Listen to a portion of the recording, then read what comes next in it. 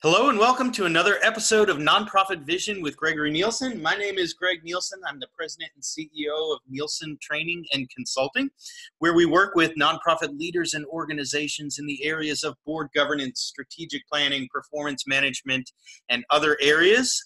This morning, I am thrilled to be joined by a gentleman who has a tremendous amount of experience in the educational sector, a gentleman by the name of Barry Wadsworth. Barry is with Minnesota Educational Development Partners. He's their CEO.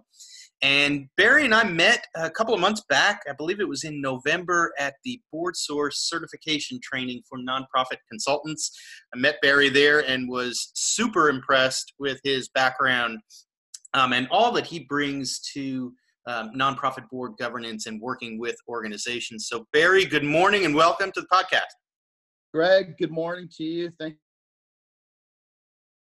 It's great to have you with us, Barry. And you're up in Minnesota right now. Is that correct?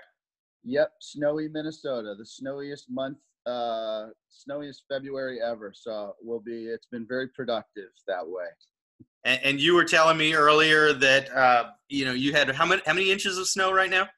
I think we've got 31 and a half approximately, and February doesn't end for a few more days, so we're supposed to get a little bit more this weekend, which would put us well over the snowiest February ever, and I guess it's one of the top 10 in recorded history. So it's caught up. We were brown for quite a while, and now everything is white and deep.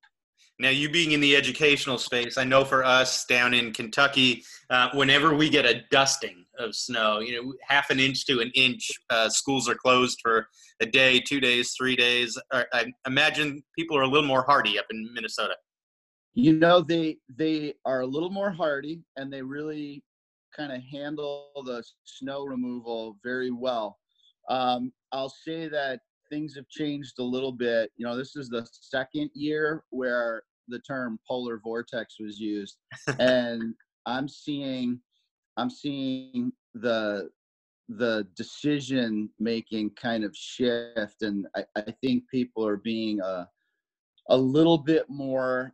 They're showing a little bit more caution about children being outside in the cold, waiting for a bus, that sort of thing, and so we're actually seeing more cancellation of school around the cold, and that's something relatively new. I had never seen that. Makes a lot of sense given nothing trumps safety, and right. Some of these temperatures are ridiculously cold. But I know it. But yeah, it's a hardy state for sure. Now, I want to talk a little bit about your background. As I mentioned, you have a deep background in education. Actually began your career as a public school teacher up in Massachusetts. Is that correct? That's right. So pretty natural story. Both of my parents worked in education for their entire careers. So there was a lot that I picked up, I think, through osmosis around the dinner table. I actually first really got sold on the idea of teaching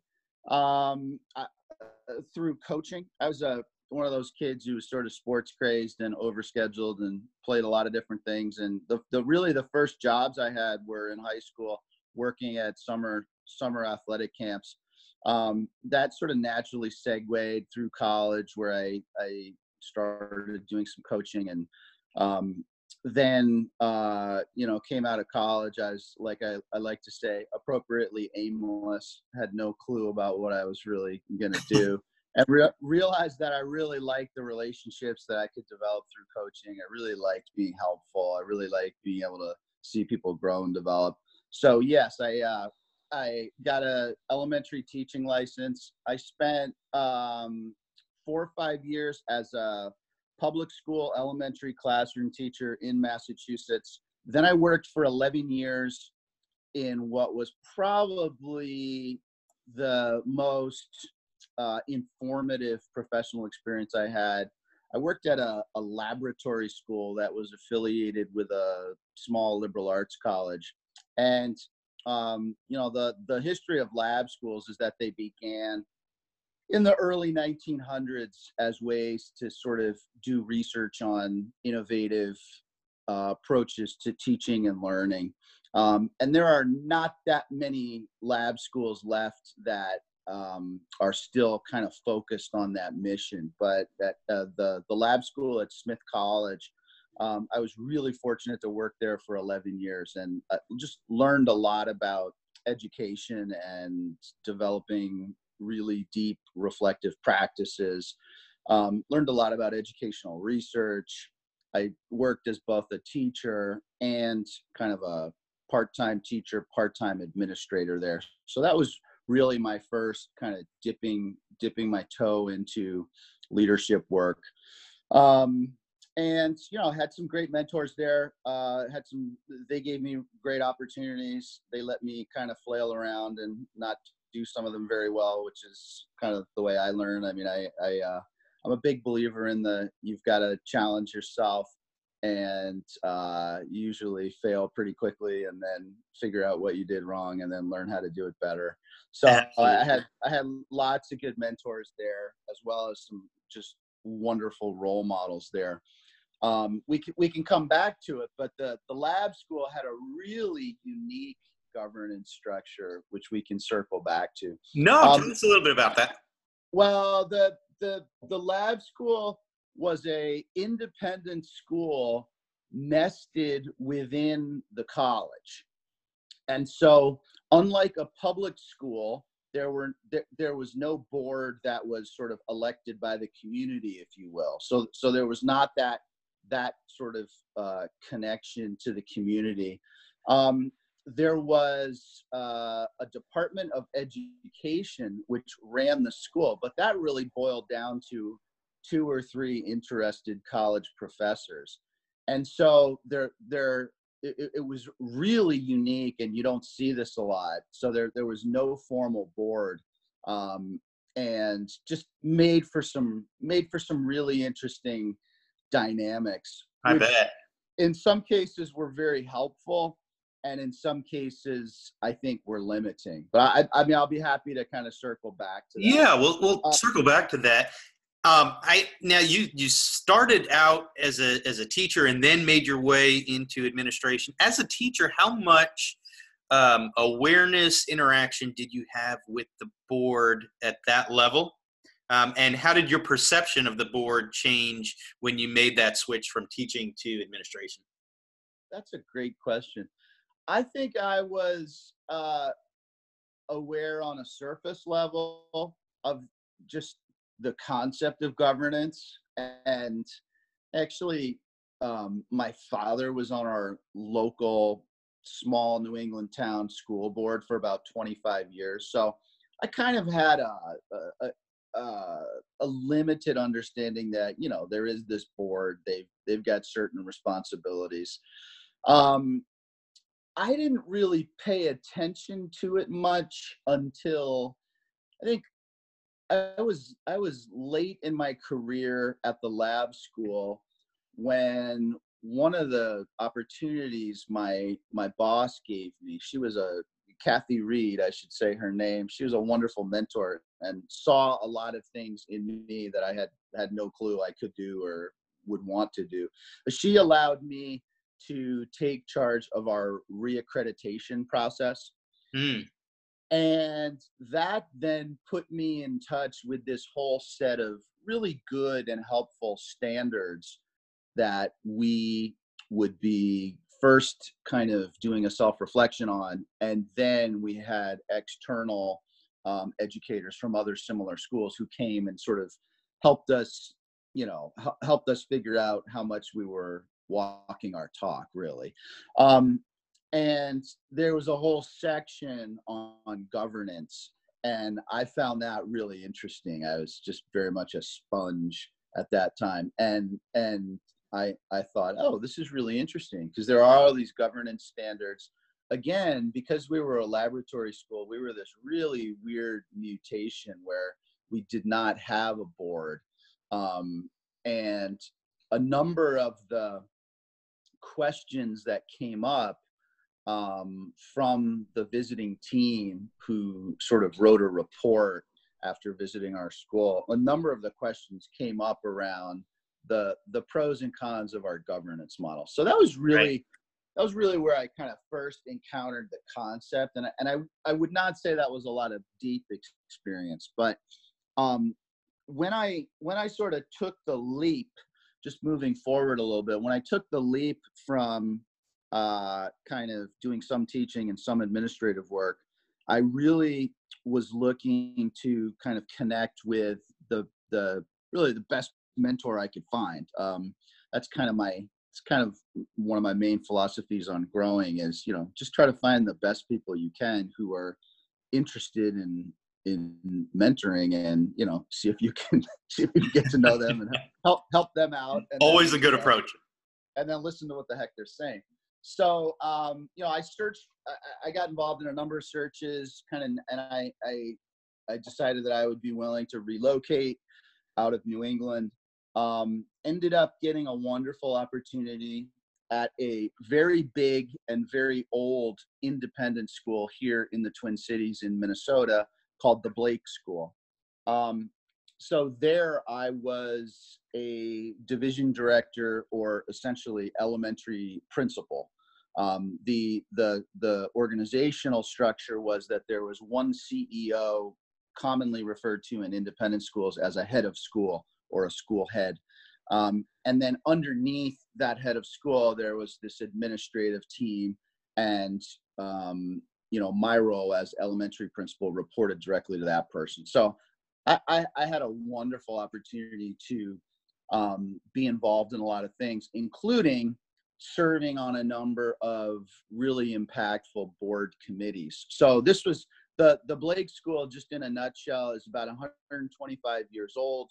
The oldest, biggest, arguably, one of the best independent schools in the state and the Midwest.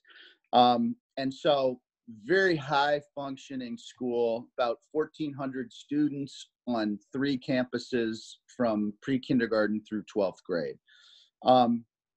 So our board had about 32 members, and Wow. Very, very interested, engaged, and for the most part, quite successful and powerful people. That was a learning experience, just sort of being in the midst of those folks and seeing how this whole board system worked. And then in particular, I was fortunate, my mentor, the head of school at the time, he was amazingly successful at kind of managing this board and helping this board know its role and be successful. So the 32 member board, the head of school reporting directly to that board. There was a very well developed committee structure.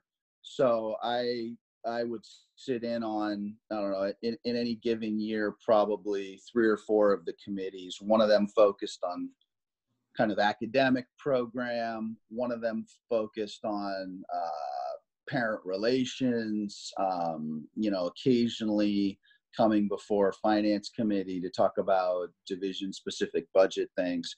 So that was a real kind of immersion experience for me. And I really learned a ton. And just to circle back to your good question, that really at the Blake School was a very traditional, well-established independent school governance model, in contrast to the lab school, which was a couple of professors, one lead administrator, pretty much making all the decisions with some occasional contact with a dean at the college. Right. So the very lean and mean model, if you will, and then this big sprawling political, just with various constituencies. So that was a real contrast for me. And it wasn't necessarily, there were times when I felt like I was kind of whipsawed back and forth between these different approaches. But in hindsight, it was it was almost like seeing both ends of the spectrum in a way. Now I want to circle back to some of those board governance models, but before we do, tell me a little bit about what you're doing now. What Minnesota Yeah. Education Development Partners?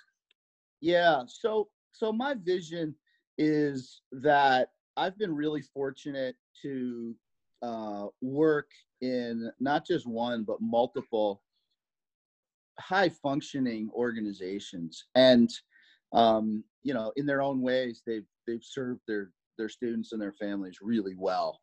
Um, I've been fortunate to, as I said, work with people who were really good models, really good mentors, and very generous with their insight and wisdom. So having hit a point where I've finished up a CEO role, I've got a little bit of time before I kind of need to jump into the next thing.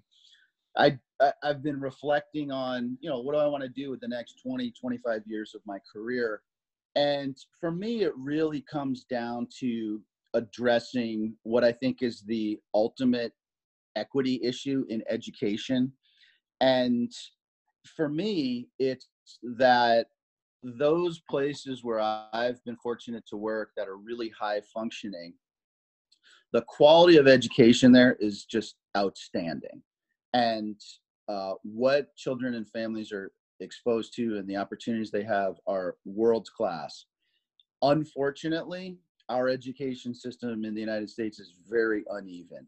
So I'm really interested in trying to take the best that I've been able to encounter and bring that to students and families who might not necessarily be seeing those opportunities right now. And so I've got a number of kind of streams of work that are starting to emerge. One of them is consulting with organizations that are doing really good work, but don't have the capacity to either grow it or sustain it. So a specific example, there's a program in St. Paul, Minnesota called Project Connection. They've been working at a particular school for 10 years and really doing groundbreaking work in helping families and students who are either disengaged or on the verge of disengagement because of issues like homelessness, extreme poverty, what are kind of referred to in the education sector as adverse childhood experiences. Yes. We know that kids coming from those backgrounds are much more likely to disengage from school. And if they disengage from school, then really the whole achievement conversation is null and void, because without engagement, there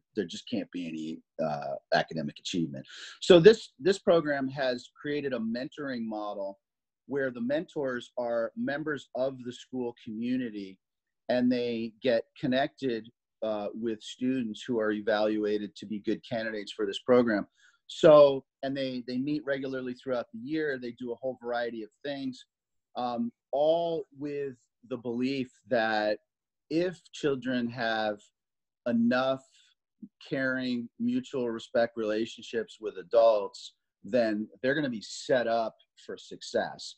And really, until that's present, again, this, all this talk about how do we increase achievement is kind of missing the point.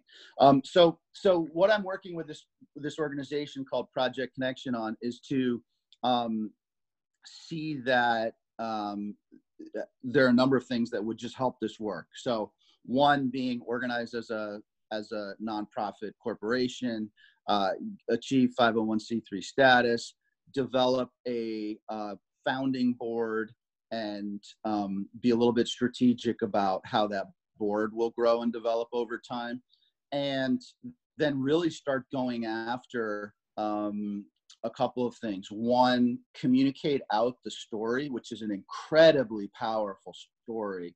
And number two, really start trying to get funders to support this work so that it can be scaled out more broadly. So that's a really fun project that I'm working on. A second stream of work is around Minnesota in particular has, I think, the second or third most charter schools in the United States.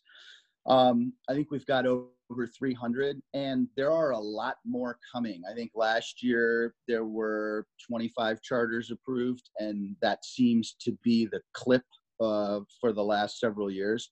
And those charter schools I see as a big opportunity, again, going back to my sort of personal mission, if you will, of trying to take the practices that I've seen and the educational design and environments that I've seen, and bring those out to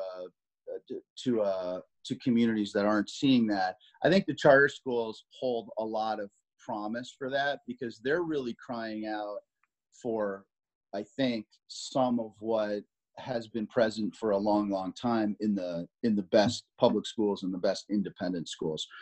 So I've got 3 or 4 charter schools that are at the stage where they've received a charter, and they're either a year or 2 away from opening the doors. And usually these schools are either started by teachers or they're started by really motivated parents, which is wonderful. What those folks sometimes don't have is both the kind of technical knowledge around education, how do you do school, if you will. And I think, as you probably see in your work, there's almost unlimited need for folks to start to better understand governance practices and why to do some of those good practices. I think so. Really, working with those startups is a second stream. No, I love the way you phrased your passion and the focus of your work right now as the ultimate equity issue in education, because we do see that certainly here in Kentucky and around the country, around how do you achieve equity in education? How do you provide opportunities for students in public, private, charter schools when there is such a disparity of resources available? The resources and the funding that may be available in a local public school differs from a local private school, which differs from a charter school. What have you seen in terms of achieving equity when there is such a disparity of resources available? Yeah, I think there are lots of challenges. I think the biggest challenge is kind of the mindset challenge, if you will, that I referred to earlier. I think, I'm not a believer that education can fix every societal ill, right? So there's lots of historical stuff that poses a big challenge, whether it's race or poverty or in some cases gender. Those things are real. So just to acknowledge that up front, I don't think we can fix them all. But I think, at least for educators, because I know educators really well, so I can speak to that. I think we as educators spend far too much time on what you might refer to as the technical solutions of education. In other words, are you a traditional school and back to basics? Are you a progressive school and more about the process? Are you a Montessori school? Are you this school, that school? I think the truth is there are lots and lots of really, really good models for how to do school. And I don't think it matters as much which one of those you're using, or a lot of time and energy is wasted, I think, on things like which reading curriculum are you using, which math curriculum are you using. And I think that largely misses the point of the mindset issue that I'm referring to, which is, until all the kids and their families by extension really feel like they're cared for and they learn to care for others, then I think the work of achievement is really difficult, because kids aren't going to be engaged. So I think for whatever reasons we want to assign, I think we've got a high majority, not necessarily majority, a high percentage of children who, unfortunately, again, for very complicated reasons that we could spend a lot of time on, they come to school not really believing that they're cared for, and certainly not caring for others or this enterprise of school, right? And I think, that for me is the big question. And so I think, how do you address that? Well, I think you have to have systematic ways to support developing, enhancing, supporting relationships in schools. I think you have to be honest that you've got some percentage of children walking in where they, and maybe if they're really young, the crucial part is their families, are not really so sure that they're on an equal playing field in terms of how people care about them. And I think I think looking for ways like this mentoring program, Project Connection, I think there are probably many, many great answers to that. But I think if we run around focusing on the technical solution, we miss it. And of course, I'm not really here trying to blame the educators, because the whole system we've been in for the last 20 years or so has really been about testing, accountability. And I think you need those things for sure. But I think that without the sort of ethic of care, you might say, and really systematic resources and focus on an ethic of care, I think that is sort of down the wrong road, just focusing on accountability. Barry, you mentioned, you mentioned that a lot of times we focus on the technical, how to do school. Do you find that also permeates the way we think about governance in education? So I think for a lot of people, when we think of a board of an educational institution, a school board, a lot of times what comes to mind is that public school, publicly elected board members. Yep. In your experience, you've seen, and as you discussed, a lot of different models of governance. So if you could maybe give us a really high level overview of the different board models you've seen, and maybe a little bit about the pros and cons of each. Sure.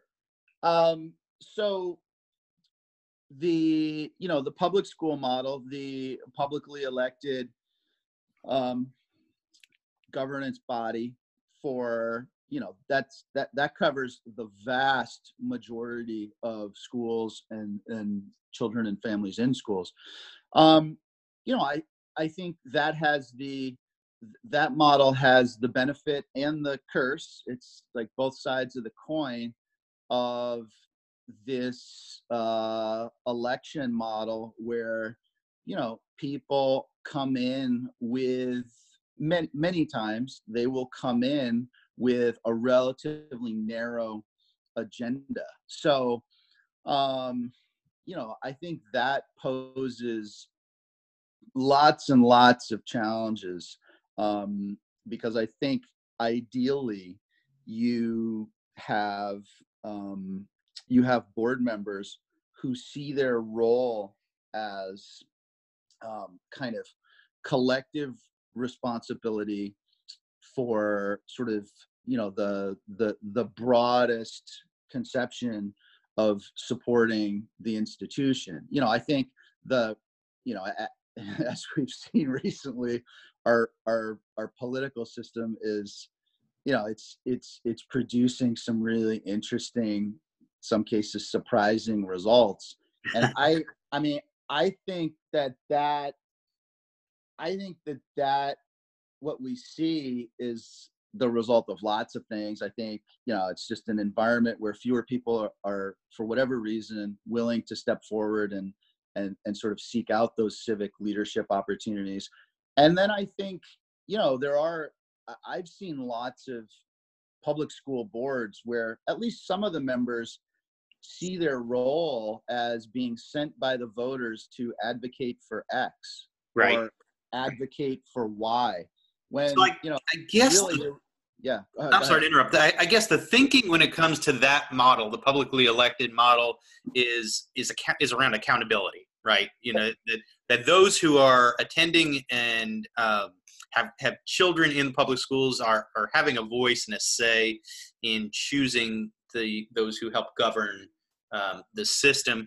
But, I think one of the things that jumps out at me, and you and I had talked about this and heard about this in the board source work that we did, it's really important that a board be a team, and that a board, be a cohesive group of folks that are working together towards a common cause. And I guess what I'm hearing from you is that sometimes there can be some challenges associated with bringing, just as we see in the political system, bringing a group of people who are publicly elected together as one team rather than 10, 12, 15 different individuals who are working on their own agendas. Yeah, that's very well put, Greg. That's very well put. It's like this notion of the Olympics. There's an International Olympic Committee, and the International Olympic Committee sees itself as the members of that committee are first and foremost members of the International Olympic body, charged with sort of communicating back to the member countries, not vice versa. They don't see it as coming from those individual countries and sort of bringing an agenda to the international group. So I think the point about a team is that is spot on. So on the other side, I don't think it's all negative. I think there is something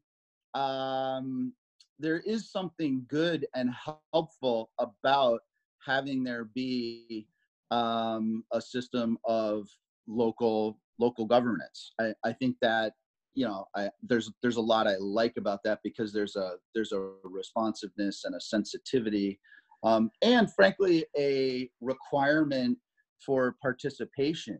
I think we're probably in a citizenship. We're seeing a lot of citizenship challenges, I would argue, in our culture right now. But I wouldn't want to scrap it and say it can't work. I think the kinds of things that you do in your work actually are the missing piece. So where I've seen it work well in the public school model is when they do decide, either through good leadership or through some sort of a crisis. We have a school board nearby, I'll just say, here in the Twin Cities, that just really went through crisis of functioning. It wasn't even scandalous. It was just complete and utter dysfunction to the degree that they couldn't even hold effective meetings.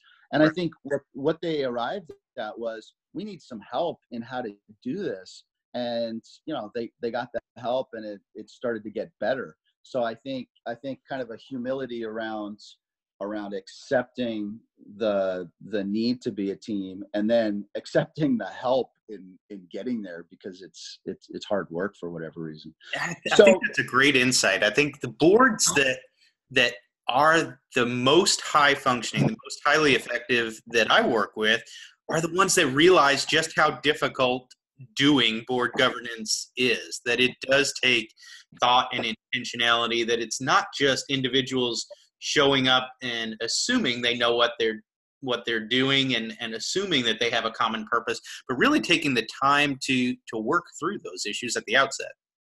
Yeah, I think that's a great point, Greg.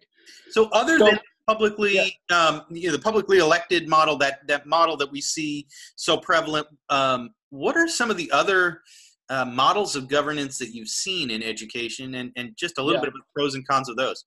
Yeah. So about, I don't know what the stat is now, but about let's call it 80% of children in schools in the U.S. go to what we might think of as traditional public schools, governed through the elected model that we just discussed. Then you have a subset of charter schools. I'm not quite sure what that percentage is, but I know the charter school model is a little bit of a hybrid, and I would say it's also a little bit, and I don't mean this in a bad way, it's a little bit of the Wild West right now, because there have been like a lot of charter schools for about 20 years. I think there may have been some prior to that, but it wasn't really big enough to, I think, be a pattern or a trend. But charter schools, again, for a whole variety of reasons, and you could argue there's good arguments, I think, on both sides, kind of pro and con charter school, but they're here. I think what's really similar to the public schools is that charter schools are technically public schools, so their funding comes primarily in a sort of per student allocation from the state where they exist. Those boards, however, are not elected. So a charter will be granted under the rules of each state, and they're somewhat different, but roughly the same in each state. There's a Department of Education. There's an application process. A charter is awarded. They have certain accountability to the State Department of Education. But one of the things a charter school gets to do is it really has almost completely free hand in choosing its board members, and very little regulation that I've seen in terms of how they select that board and how they run that board. They typically have to comply with whatever state open meeting laws exist, and there are some bare bones things like that. But what I think is particularly interesting, aside from, there's occasionally a rule for a state charter school that you have to have at least one licensed teacher on the board, or that you have to have at least one resident of the community on the board. But aside from that, the size of the board, I've seen 4 or 5 person charter school boards for even fairly large schools, and then I've seen really big ones like 20, 25. So the size varies widely, and the way the boards conceive of themselves varies widely.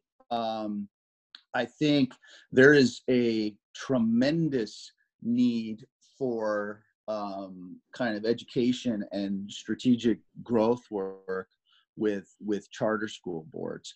Right. So they're a little bit of a hybrid.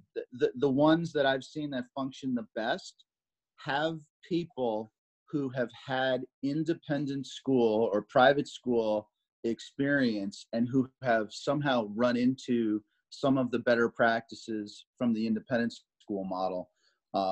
Because that model, kind of shifting to private school, or as they usually like to refer to themselves, independent school model, that model is much more developed. So there are probably, I think, 10% approximately, it might be 11 or 12, of the students in the United States go to what are called independent schools. And just kind of in a nutshell, those are 501c3 status, nonprofit, governed by boards that are sort of perpetually electing their members.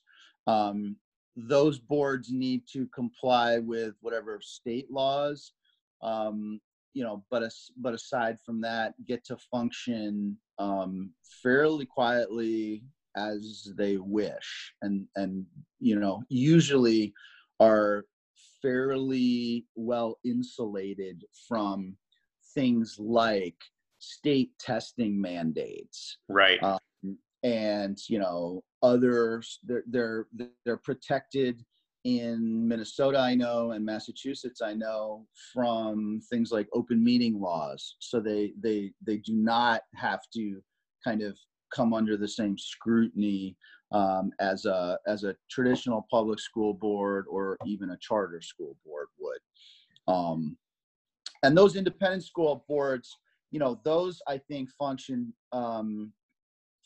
very much like the boards that you probably work with. I don't know your clients very well, but I'm just imagining, that model that was outlined at our board source training, right. That really is highly applicable to the ways that these independent school boards run. Before we wrap up, Ari, I want to I'll make sure I cover one other topic. We talked a little bit about accountability in terms of how the boards of educational institutions relate to the public, so families. But based on your background as both a teacher and an administrator, talk a little bit about what you've seen are some highly effective practices for boards and teachers to remain what I'll call appropriately connected. So we talk a lot about roles and responsibilities and not overstepping bounds, but what are some highly effective practices for board members and teachers to remain appropriately connected? Yeah, great question. The situations that have worked the best have been very intentionally crafted and I would say strategically focused. So some examples.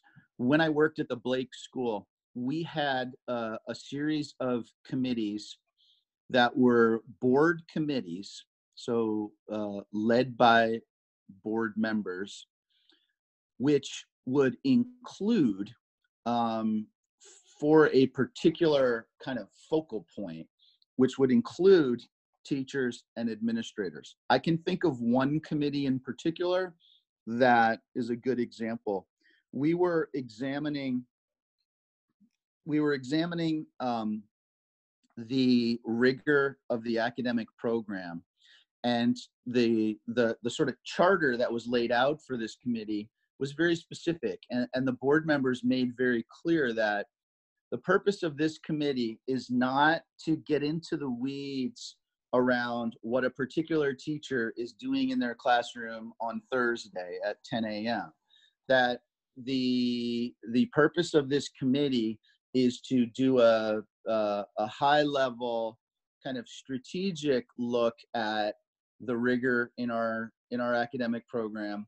And we, the board, invite and want the expertise of the teachers, in addition to some other sources of information, as we sort of make this assessment. And I think if folks go into that with sort of clear intention, and they are being well led by sort of the executive director or head of school along with the chair of the board, then that can be a great safe space to kind of focus on the future, focus strategically. And what ends up happening is that you get both relationship building, but also some two-way communication. So if you've got committee work that is really well focused and sort of insulated and not getting into the weeds, that's something that I've seen as a very effective tool. You know, where I don't see it work so well is when, for whatever reasons, there's not communication. So right. I think the as you put it so well, the sort of appropriate contact requires a real intentional design. But I'm a fan of that, of sort of trying to lean into that. And I think if you're fortunate enough as an organization to be able to think strategically, and again, that's a little bit of a luxury for some places, but if you can get to the point where you can do that, then that really serves the organization well going forward. Well, Barry, I want to thank you for your time this morning. I know I certainly learned a ton, and I'm sure our listeners have learned a ton as well. For those who might want to learn a little bit more or connect with you, maybe share a little bit about how to best reach out to you. Sure. They can see my contact information on LinkedIn. They can email me. My name's Barry Wadsworth. And the best email is Barry, BARRY, .MEDP @protonmail.com. And yeah, I'd be happy to continue the conversation. And just let me say, Greg, thanks so much. You're humble.